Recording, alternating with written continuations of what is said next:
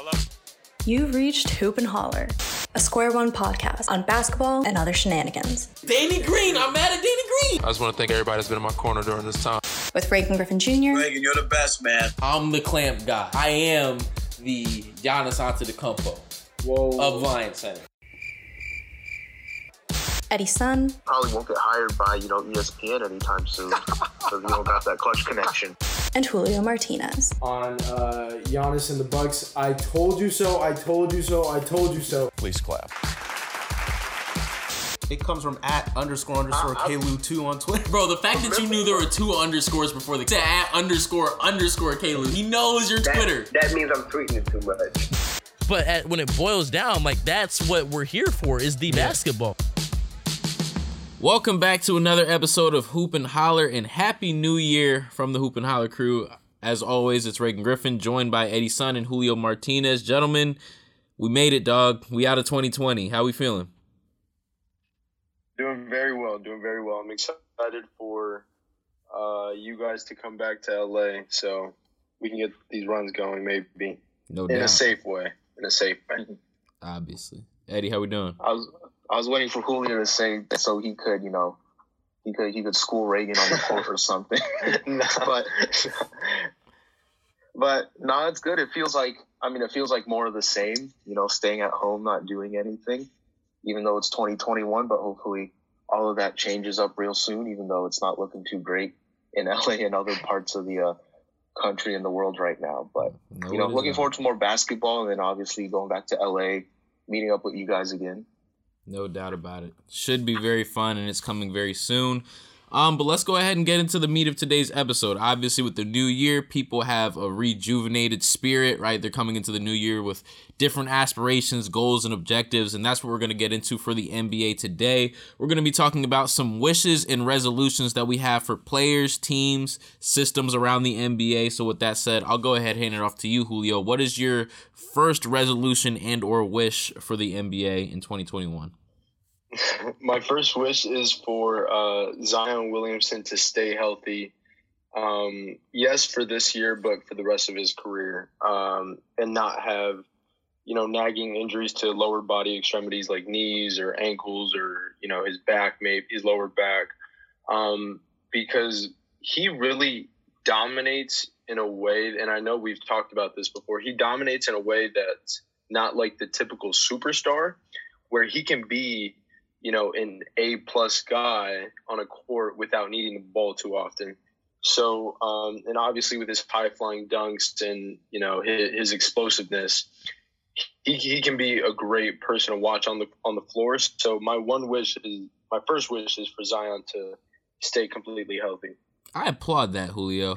Because, sometimes it feels like, you just, I guess, maybe I conflated it with something else, but sometimes I'll be feeling like Julio just waiting on Zion to get injured, man. But I guess you genuinely want to watch him play. It's interesting, though, because I was thinking to myself the other day, I was watching the Pelicans with my dad, and he said, it doesn't feel like Zion's done anything. And I'm like, that's not the case. So I look at the stats, and he's dropped 28 points.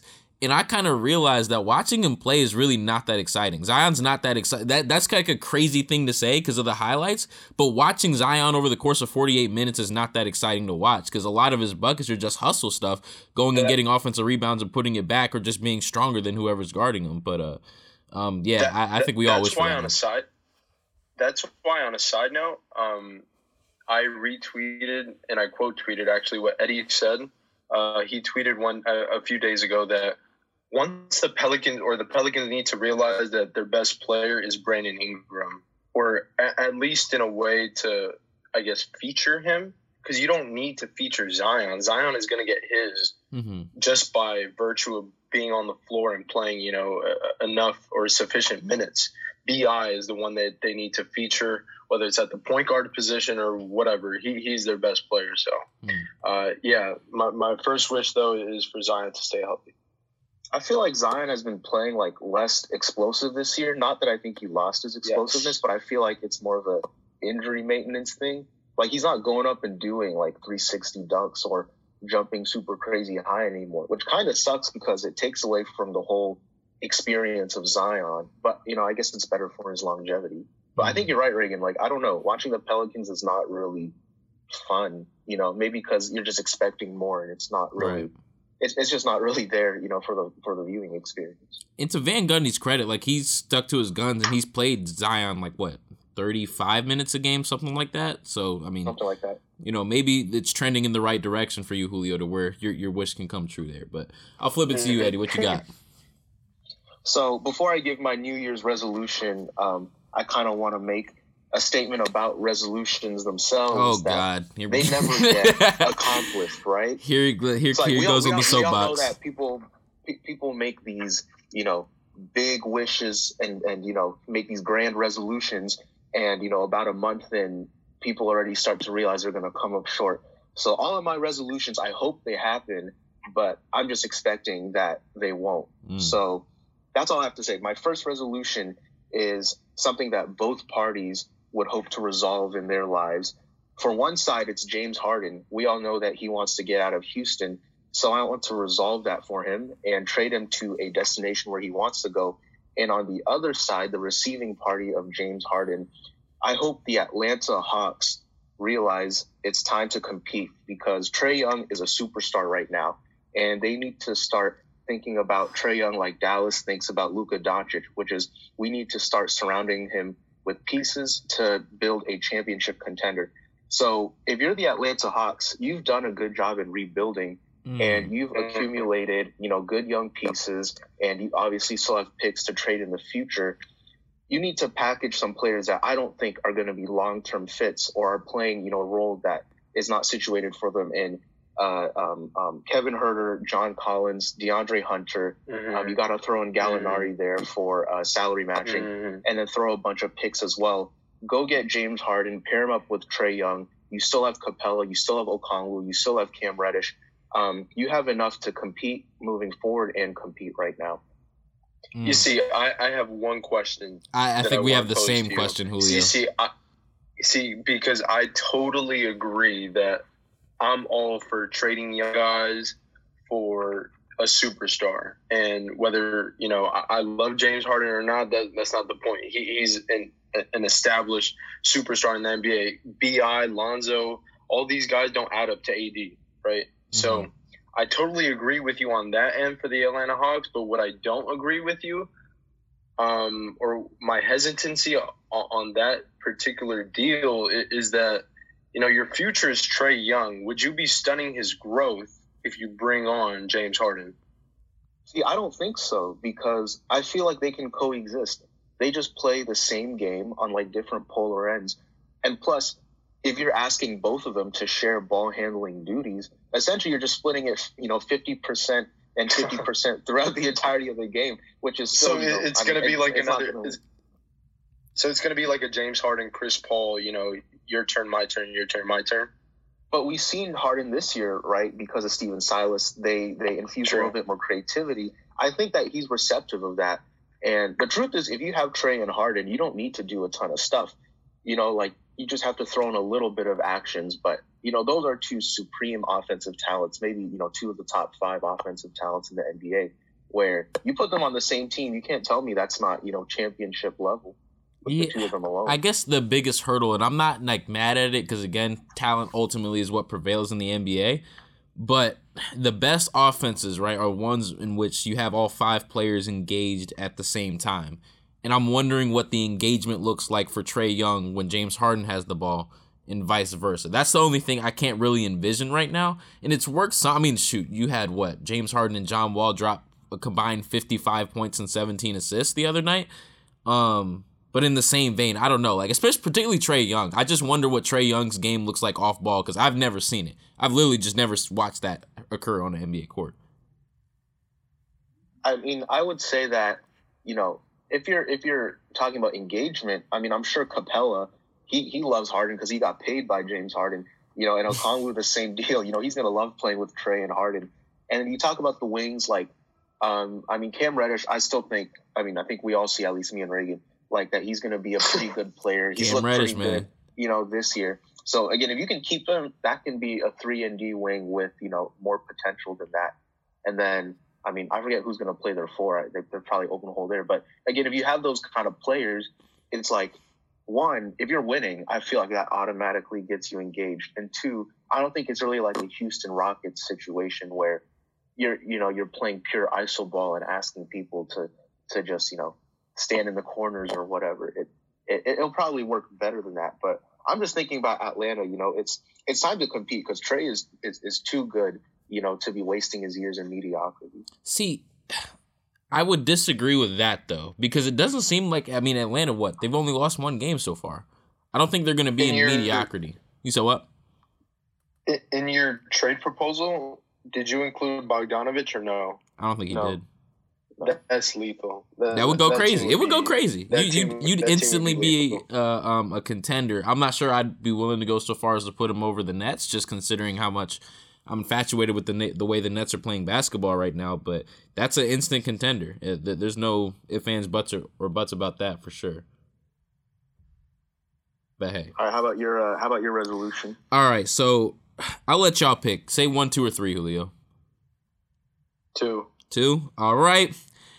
My first resolution, and really this is more of a wish than a resolution, but it's that Draymond comes and rescues Steph because he needs it right now. I know as Julio, hear me out, man.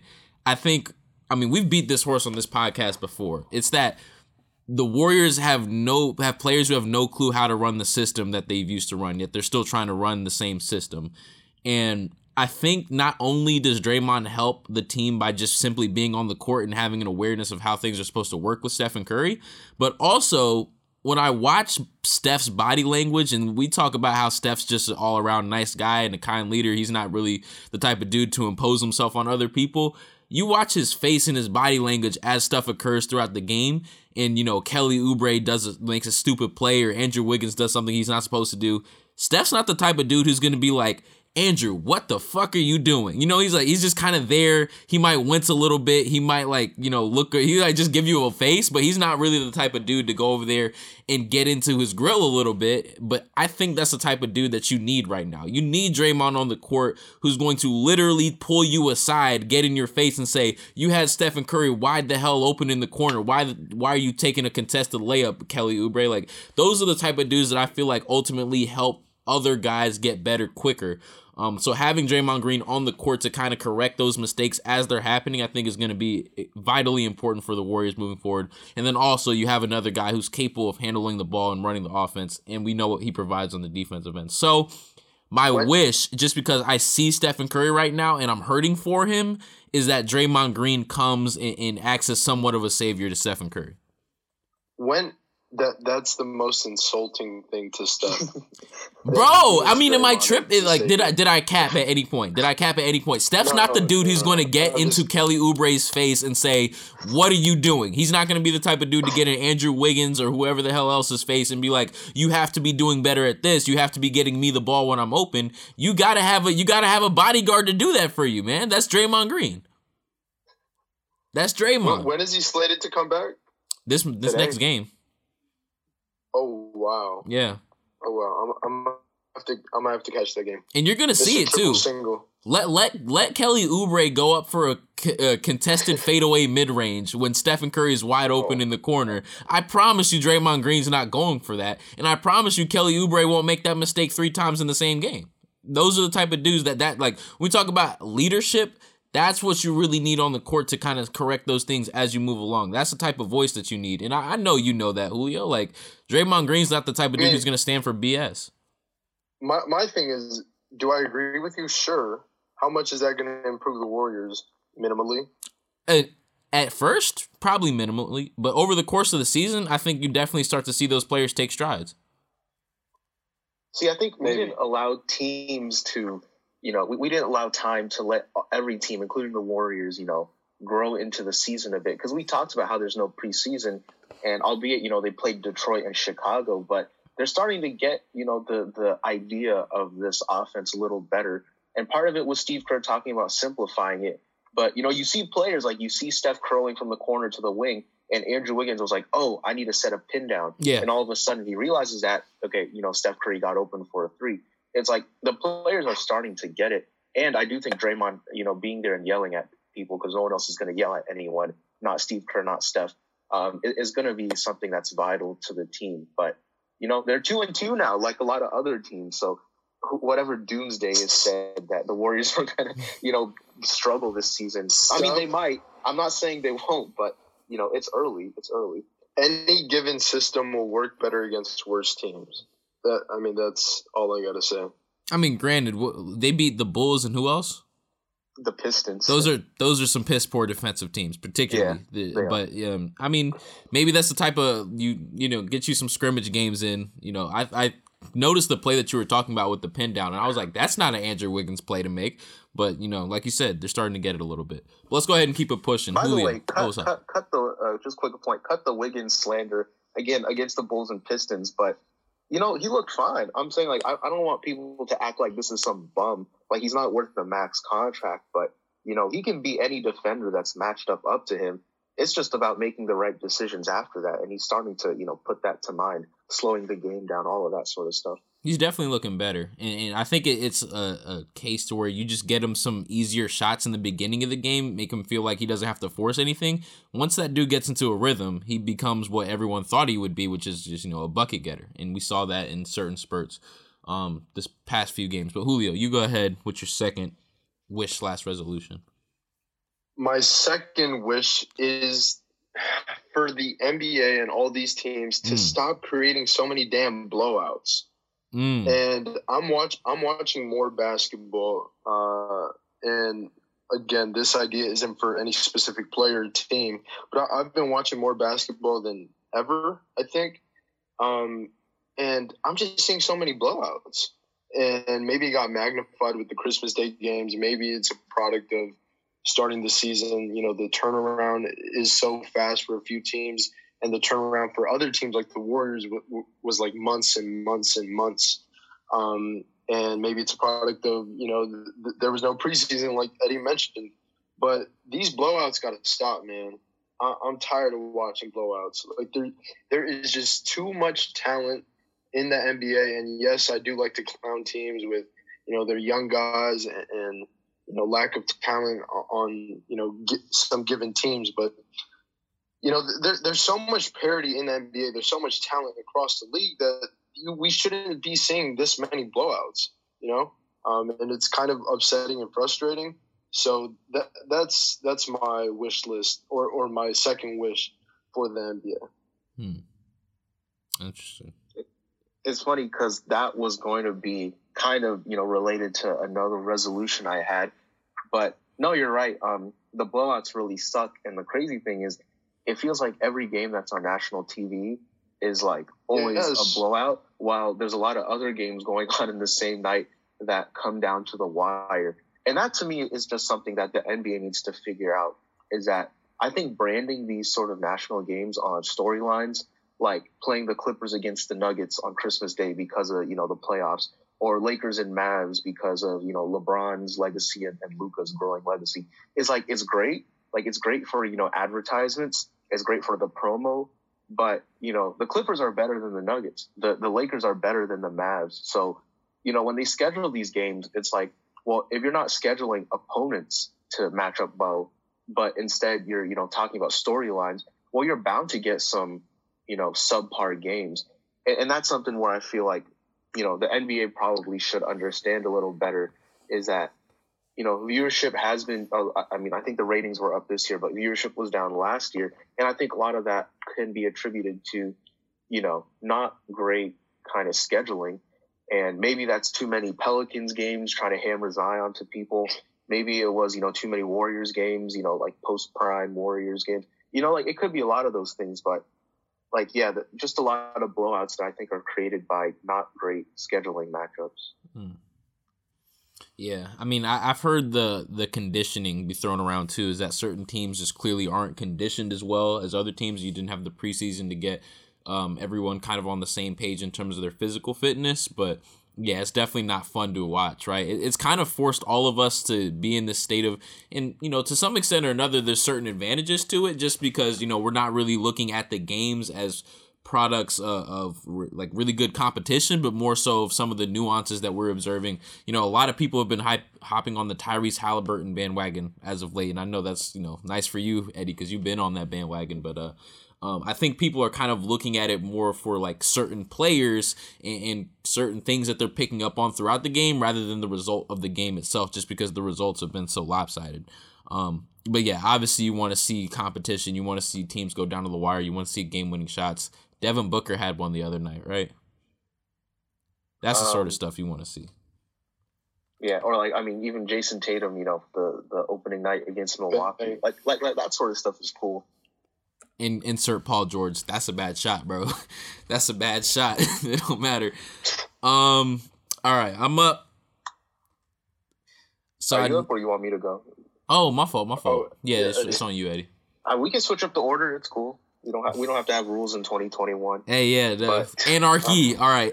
So my next one was that, and I know I've talked about him recently on this podcast before, but like this is kind of the hill I might just die on this year just because I'm so infatuated with this guy's game, and that's Darius Garland.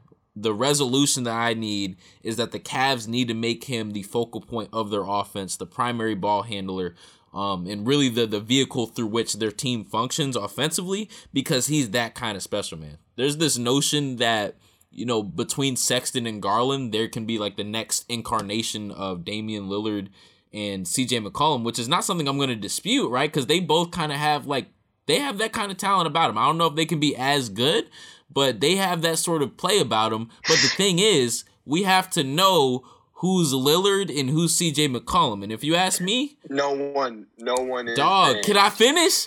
Kanye, can I finish real quick? Man, Julio. All right, so Darius Garland, right? If we're comparing them, and obviously it's not an apples to apples comparison, but if we're talking about Damian Lillard and CJ McCollum, Darius Garland is your Damian Lillard, Colin Sexton is your CJ McCollum. Because when you look at what thank you, Eddie, for your for letting me use your Cleaning the Glass account, because I kind of had to go to the analytics on this one because I knew there was something there that was not like clicking on the court, but Garland has the third highest usage on the Cavs behind, it goes Andre Drummond then Colin Sexton. What the hell? Explain. The Andre Drummond part is hilarious. That doesn't even make sense. It's contract year Drummond, bro. What? He's never taken before. That cannot fly, bro. That can't fly. Garland's hitting 45.5% of his threes on 5.5 attempts per game. A lot of those are coming off spot-ups, granted. They're not really coming off of pull-ups just because that's how the offense works, and far too often I see the ball start in Colin Sexton's hands instead of Darius Garland. But the dude can shoot the thing. He has the most underrated handle. I think I'm going to go that far to say he has the most underrated handle in the NBA. I like his handle genuinely, if we're just talking about dribbling ability, it's damn near rivaling that of Kyrie Irving to me. Like, it's that ridiculous. No. Julio, I'm telling you, dude, it is ridiculous. I'm not going to say it's Kyrie level, but like, the dude's he's unreal. And it's consistent. He's breaking dudes down left and right when he gets the opportunities. His assist to usage ratio, right? That's an analytics one for you, Eddie. Assist to usage ratio is in the 84th percentile at his position. That's damn good, bro. Like, for y'all, you who were like me a year ago who didn't understand assist to usage ratio, 84th percentile, all that shit. Basically, what I'm saying is, for the amount that he gets to run the offense, right? For the amount that he gets used for the Cavs and the amount of assists he's producing out of that, right? It's better than 84% of the guys in the NBA also playing his position of point guard. It's ridiculous. The dude has all the pieces. He doesn't make bad decisions. He's only averaging, like 2.2, 2.3 turnovers a game? Like, he does it all, man. I don't understand why the Cavs are so, like, hell-bent on using Colin Sexton and Darius Garland as like a 50-50 compliment. Let Darius Garland do what he does. He's the better player. He is the better player. And Colin Sexton's good, don't get me wrong. He's a better scorer, and he actually gets to the line a lot more consistently. I think he's in the like 93rd percentile. Again, I was going crazy on Cleaning the Glass. He's in the 93rd percentile at his position for getting to the line. But Darius Garland's better, man. Let him thrive. I'm just curious, did you check what Colin Sexton's assist to usage ratio is? I don't even want to see that, bro. I don't want to see that. Like, okay, I'm not going to dispute that Darius Garland, that he's better, because I also do believe that. But Colin Sexton is nowhere near CJ McCollum. Right now, bro, okay, I'm not saying like they're going to just turn around and give Darius Garland the offense and they're going to turn around and be the Portland Trailblazers. That's not what I'm saying at all. But I'm saying if you're looking down the line and you're looking at the talent that you have in-house right now, because you do have, and I know you hate this term, Julio, you do have solid young pieces, right? When we talk about Sexton and Garland, we talk about Larry Nance, we talk about Okoro, Cedi Osman shown some stuff here and there. When you look at down the line and you're saying this is how we want our team to function in the future when we do foresee ourselves competing, that team's at its best when Darius Garland has the reins to the offense. And it's not a 50-50 proposition between him and Colin Sexton. Let Darius Garland be what drives your offense, because I'm telling you, that's it. Like, he has all the pieces to be that guy. Yeah, I mean, no, I can't dispute that like Julio, but I will say Colin Sexton, after, hating on him his rookie year because everyone thought he was going to be a good defender, he's still not a good defender, but he's really surprised me as a scorer. Like, he's a legit bucket getter in this league. And I think you can play those two together. Exactly. You might leak points, but they're going to be pretty good offensively if, like you said, they figure out what the pecking order is. That's a solid backcourt to build around. And it's like, let him do what he does. He's a bucket getter? Great. Let him go get buckets when you need it, right? But when we're talking about running the offense, you don't give the ball to somebody who's pretty much just a scorer and allow them to, run the offense, because that's not what they're going to be apt at. Let him play off of Darius Garland. Let Darius Garland put him in positions to where he's going to be able to score even easier than he already does, and let it flow like that. Like that, it makes sense, but I think it's because Colin Sexton came in first that they're kind of just hell-bent on saying, you know what, we'll let Colin Sexton be the point guard sometimes, or we'll let Garland be the point guard sometimes and try to trade it off. Like, no, don't do all that. Let the put him in the best position to succeed. That's all I'm saying. Let Darius Garland be Darius Garland. Free him. Let him be Damian Lillard. I'm telling you, Julio, give it 3 years, dog. You're gonna love his game. You're gonna love his game. But we're on to Eddie now. Yeah. All right, so my second resolution is I need teams and GMs and, the people who build rosters to start doubling down on the strengths of your team. I've said this so many times. Double down on the strengths of your team instead of trying to, plug holes where your weaknesses are. And I'm looking around the league right now.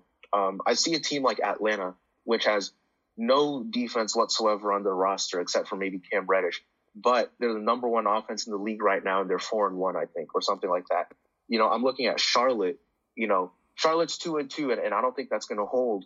But they're playing a lot of PJ Washington at the 5. You're going to leak points defensively, but that's a damn fun team, when we talk about offensively. And there's, incorporating LaMelo better. Devontae and Terry Rozier are playing really well. Gordon Hayward looks good.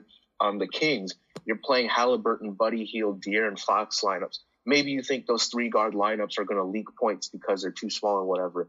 But, I love Halliburton and, putting Harrison Barnes at the 4 and Rashawn at the 5. That's a really good lineup, and Sacramento can be a legit good team if they do that. The Spurs, they're playing 4 guards in their lineups.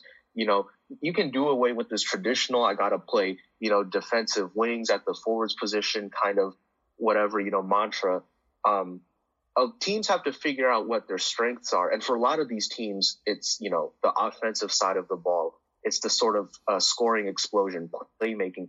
And they need to double down on that by facilitating a better environment for, their strengths to really thrive. So I'm looking at a team like the Warriors. They're coming into the season talking about, we have Steph. Let us build a top 10 defense and have Steph do everything else on offense. That's a bad mentality to have, because you're not letting your strength, which is Stephen Curry, be a strength. You're having all of this other stuff like, putting Kelly Oubre in there, and it's neutralizing what strengths, what Steph's strengths are. And, this is why I talked about, if you're the Warriors, you should have surrounded Steph with a lot of shooters. That's easily the number one offense in the league. If we saw what Dallas did last year, if we're looking at what Atlanta is doing with Trae Young this year, Steph with shooters is going to be, the number one offense in the league by far. And that's where, I get confused about how teams build these rosters. They're too caught up with, we need to have a good offense and a defense. We need to be good on the perimeter and on the interior. It's too much, double-sided thinking. It's like identify where your strengths are. I almost lost my breath there. Double down on that strength. And guess what? You're going to have a fun team. Players are going to buy into that system. And because there's more buy-in, people are going to compete. The only teams that should be worrying about, your two-way prowess, offense and defense, are teams at the very top, talking about like the Bucks, the Lakers, the Clippers. Otherwise, you're going to be the best of what you are as a team if you just focus on your strengths and build around that. So, question for you, and I'm pretty sure you know what's coming. Is it the same on the flip side, where if my strength as a team is on the defensive side of the ball? Absolutely. Okay, all right. Like, look at what the Lakers did. Anthony Davis, I guess it's not their focal point, but if you have Anthony Davis there, they got Frank Vogel. They instituted a defensive system that highlights Anthony Davis's defensive prowess. You got tough perimeter guys who know how to, go over screens, who know how to play tough on the perimeter and filter ball handlers down, to Anthony Davis to kind of funnel in there. They built a defensive system that really played up to them being, the number 2 defense in the league and really the best defense by the time the playoffs came around. They weren't the greatest half-court offense, but guess what? Because they focused their defensive effort so much, that's how they won the championship. Okay. All right. Just making sure there's consistency. All right. Cool. I'm with it. All right, Julio. Man, I have 2 more that I wanted to get in there, but pick one. The ultimate one has to be get Bradley Beal out of Washington. And you knew it was coming, choosing you guys knew it was coming. So in choosing a team for him to go to, I wish I would have done what Eddie did with a specific trade for James Harden. But the 2 teams that I want to see him go to are either the Warriors or the Miami Heat. And I just think those 2 teams would benefit incredibly from, as would pretty much any team in the NBA. But those 2 teams in particular, just because I feel like the Warriors, if you have Steph, Clay, and Bradley Beal, I mean, I can't even imagine how lethal that offense would be. Going to Eddie's point about just focusing on your strengths and on one side of the ball, essentially, I mean, the Warriors would go crazy, and they'd be one of my favorite teams to watch. And obviously Miami, because I think although they made it to the finals last year, obviously they're not the favorites with the Nets and the Bucks. They need another all-star kind of scoring punch to pair with Jimmy and Bam. And I think Bradley Beal is just the ideal fit. His work ethic, he can play off the ball, he can play on the ball. So those 2 teams, seeing him traded there, would complete my 2021. Free Bradley Beal, make it a movement, man. Julio, you've been like literally since I knew you, bro. I don't think those might have been the first words I've heard you say. Like hi, I'm Reagan Griffin. Hi, I'm Julio Martinez. I think the words just need to trade Bradley Beal. Like I'm pretty sure that's how I met you. But no, they do. I hope they go 0-72, so he gets out of there. They still haven't won a game. Yeah, I mean, I want to see him in Miami. That would go crazy. I would love to watch Miami if that were the case. But don't say we didn't expect Russell Westbrook to go into Washington and stunt everyone's development. I mean, they lost to some 5 terrible teams, and they got to play like 8 playoff teams in a row after that. So, like, they better figure it out quick if they want to contend. I mean, offensively, it's like iffy, but defensively, it's bad, dude. No rim protection. They don't rotate well at all, right? Sometimes it's just straight laziness. They don't read well. Like it's real ugly defensively, man. I don't know what the numbers look like, but they're probably bottom 5 defensive team in the league. And offensively, like we know how Russell Westbrook gets down. You might be overstating a little bit, Eddie, but like it's not a great fit at all. Free Bradley Beal. Hey, at least he got his triple doubles and he's collecting $40 million a year. I'm sure he's happy. Hey, yeah, and the thing is, like, no one's disliking Russell Westbrook either. Like, I'm sure his teammates, so you go down to Washington, you talk to him, like, I'm sure they love the dude. Everyone who's ever played with Russell Westbrook doesn't have animosity towards Russell Westbrook as an individual. It's just like from a basketball standpoint, I'm sure there's times where it's like, dude, why'd you pull up from the top of the key? You know you're not making that. Like, come on now. But, yeah, man, free Bradley Beal. I might have to hop on. Can I be the caboose on that train, man? I'm kind of late to the party, but I'll be there with you. All right, Eddie, you want to take the last one? Or you want me to? I'll do it just because this should be relatively short because I'm just kind of piggybacking on Julio's one about, better national TV games. Mm-hmm.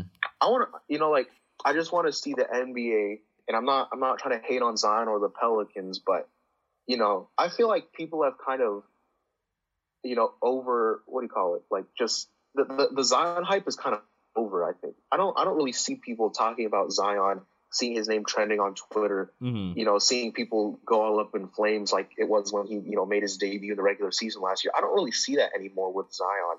So just in particular about the Pelicans, like, I want the Pelicans to be good. Like, I want to see Brandon Ingram play mostly, but, I don't know if they're worthy of, like, the third most national TV games like they had last year or this year or whatever. Start highlighting some other fun young teams like Memphis when Ja and Jaren comes back. Yeah, or shout out Memphis. Atlanta. I mean, I've talked so much the last week about how Trae Young's become, like, Trae Young could easily be the most watchable dude in the league, if they put him on TV more. Like, Atlanta would be a great team to highlight. I guess even Charlotte, like, people want to watch, LaMelo Ball and then, there are other young pieces maybe. Mm-hmm. Dare I even say Cleveland? And maybe not. I would want to. I love watching Cleveland play basketball. You would. I love watching Cleveland. Even Okoro, man, would, like, they got fun players. They do. The NBA would be making a mistake if they put Cleveland.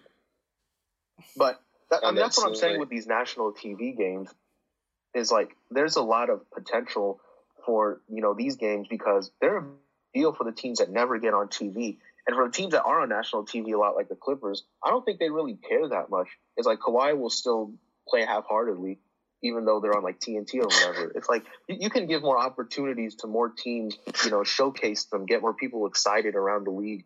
You don't have to keep feeding people LeBron and Kawhi and Luka and Zion, like every game, like after every game. I think the dichotomy. It's in the NBA. Let me just say this really quickly. It's in the NBA's best interest to start featuring, I guess, something other than LeBron. Yeah. And marketing, other young stars. Because even if they may not themselves individually be LeBron-esque, there's so many young players out there that just, they deserve that kind of shine and, notice. And it's like, look how that disseminates, right? When you look at these talk shows, like First Take and The Undisputed, how often are they talking about Darius Garland or Tyrese Halliburton or stuff like that? You know what I'm saying? How often are they talking about what's going on in Washington and, should the Wizards, or should, for Bradley Beal's sake, should he try to move on? Like, the conversations generally just revolve around the top 4 or 5 teams, unless something crazy happens with another one. And I think the dichotomy for the NBA exists where it's like, do we prop up the guys who we already know are going to sell? Or do we try to make more guys who are capable of selling and try to uplift them? And I think you need to see more of the latter because, when you talked about all the, young stars like the LaMelos and the Darius Garlands and who else is another? Trae Youngs and, oh my God, people would love Ja. Are you kidding me? Like, Ja is not he's a Memphis ass person, but like on a national stage, people would fall in love with Ja's game, man. Devin Booker, like, how often do we get to watch Phoenix on a national stage? These are the type of dudes that people are gonna gravitate to and love, and it kind of sucks that it feels like the support for guys like that still seems to be relatively underground in NBA circles, just because the standard is just, LeBron, Kawhi, Kevin Durant, Kyrie Irving, and just call it a day. So, yeah, I think that might be the best resolution I've heard today, man. Prop up some new dudes. It's also, for a quick note, they also do it based on on location too. For some reason, when the Lakers, we were in that drought of winning like 10 games per year, they still wanted to put Kendall Marshall, what was his name? Was it Wesley Matthews? Wesley Johnson, Ryan Kelly, and Robert Sacre on national televised games. That's like the perfect opportunity to bounce the Lakers and put in, another young team. Amen. So we don't need to prioritize big markets. If they have young players like the Celtics, let's say, and they're in a big market, then that's fine. But even if they're in a small market, I just feel like it shouldn't matter that much. Yeah. I don't know about you, but I loved watching Ramon Sessions, Jordan Hill pick and rolls. Those were Those were immaculate. Those were immaculate, bro. The Jordan Farmar, like those were the Swaggy P. Come on now, like that was an era. That was an era to behold. Nah, man, I'm with you. That's probably the best in terms of the grand scheme of things. At least I think that's probably the best resolution of today. On a other note, one that's probably not going to affect the grand scheme of things at all, but I have to say it just because I'm Reagan Griffin Jr. and this is what I do. Last wish is for Lou Dort to keep doing what he's doing. And I bet y'all don't even know what Lou Dort's doing right now. Y'all don't even know. He's been good. He's been great, bro. Like, and the only reason why I know is because I have him on a watch list in fantasy in case he goes off. Hey, man. And that's the only reason why I know. 16 points a game, shooting 51% from the field. Julio, what do you think Lou Dort's shooting from three right now? I'm assuming he's hot because you seem very excited. Hey man, just give me a ballpark number. You would not bring up his name if he wasn't doing well. I don't know, 47? 48. Even higher. 48% from three right now on 5.8 attempts per game. So it's not like he's just pulling 2-3 threes a game and calling it a day. That dude's pulling that thing and hitting 48%, man. I joke around about him a lot.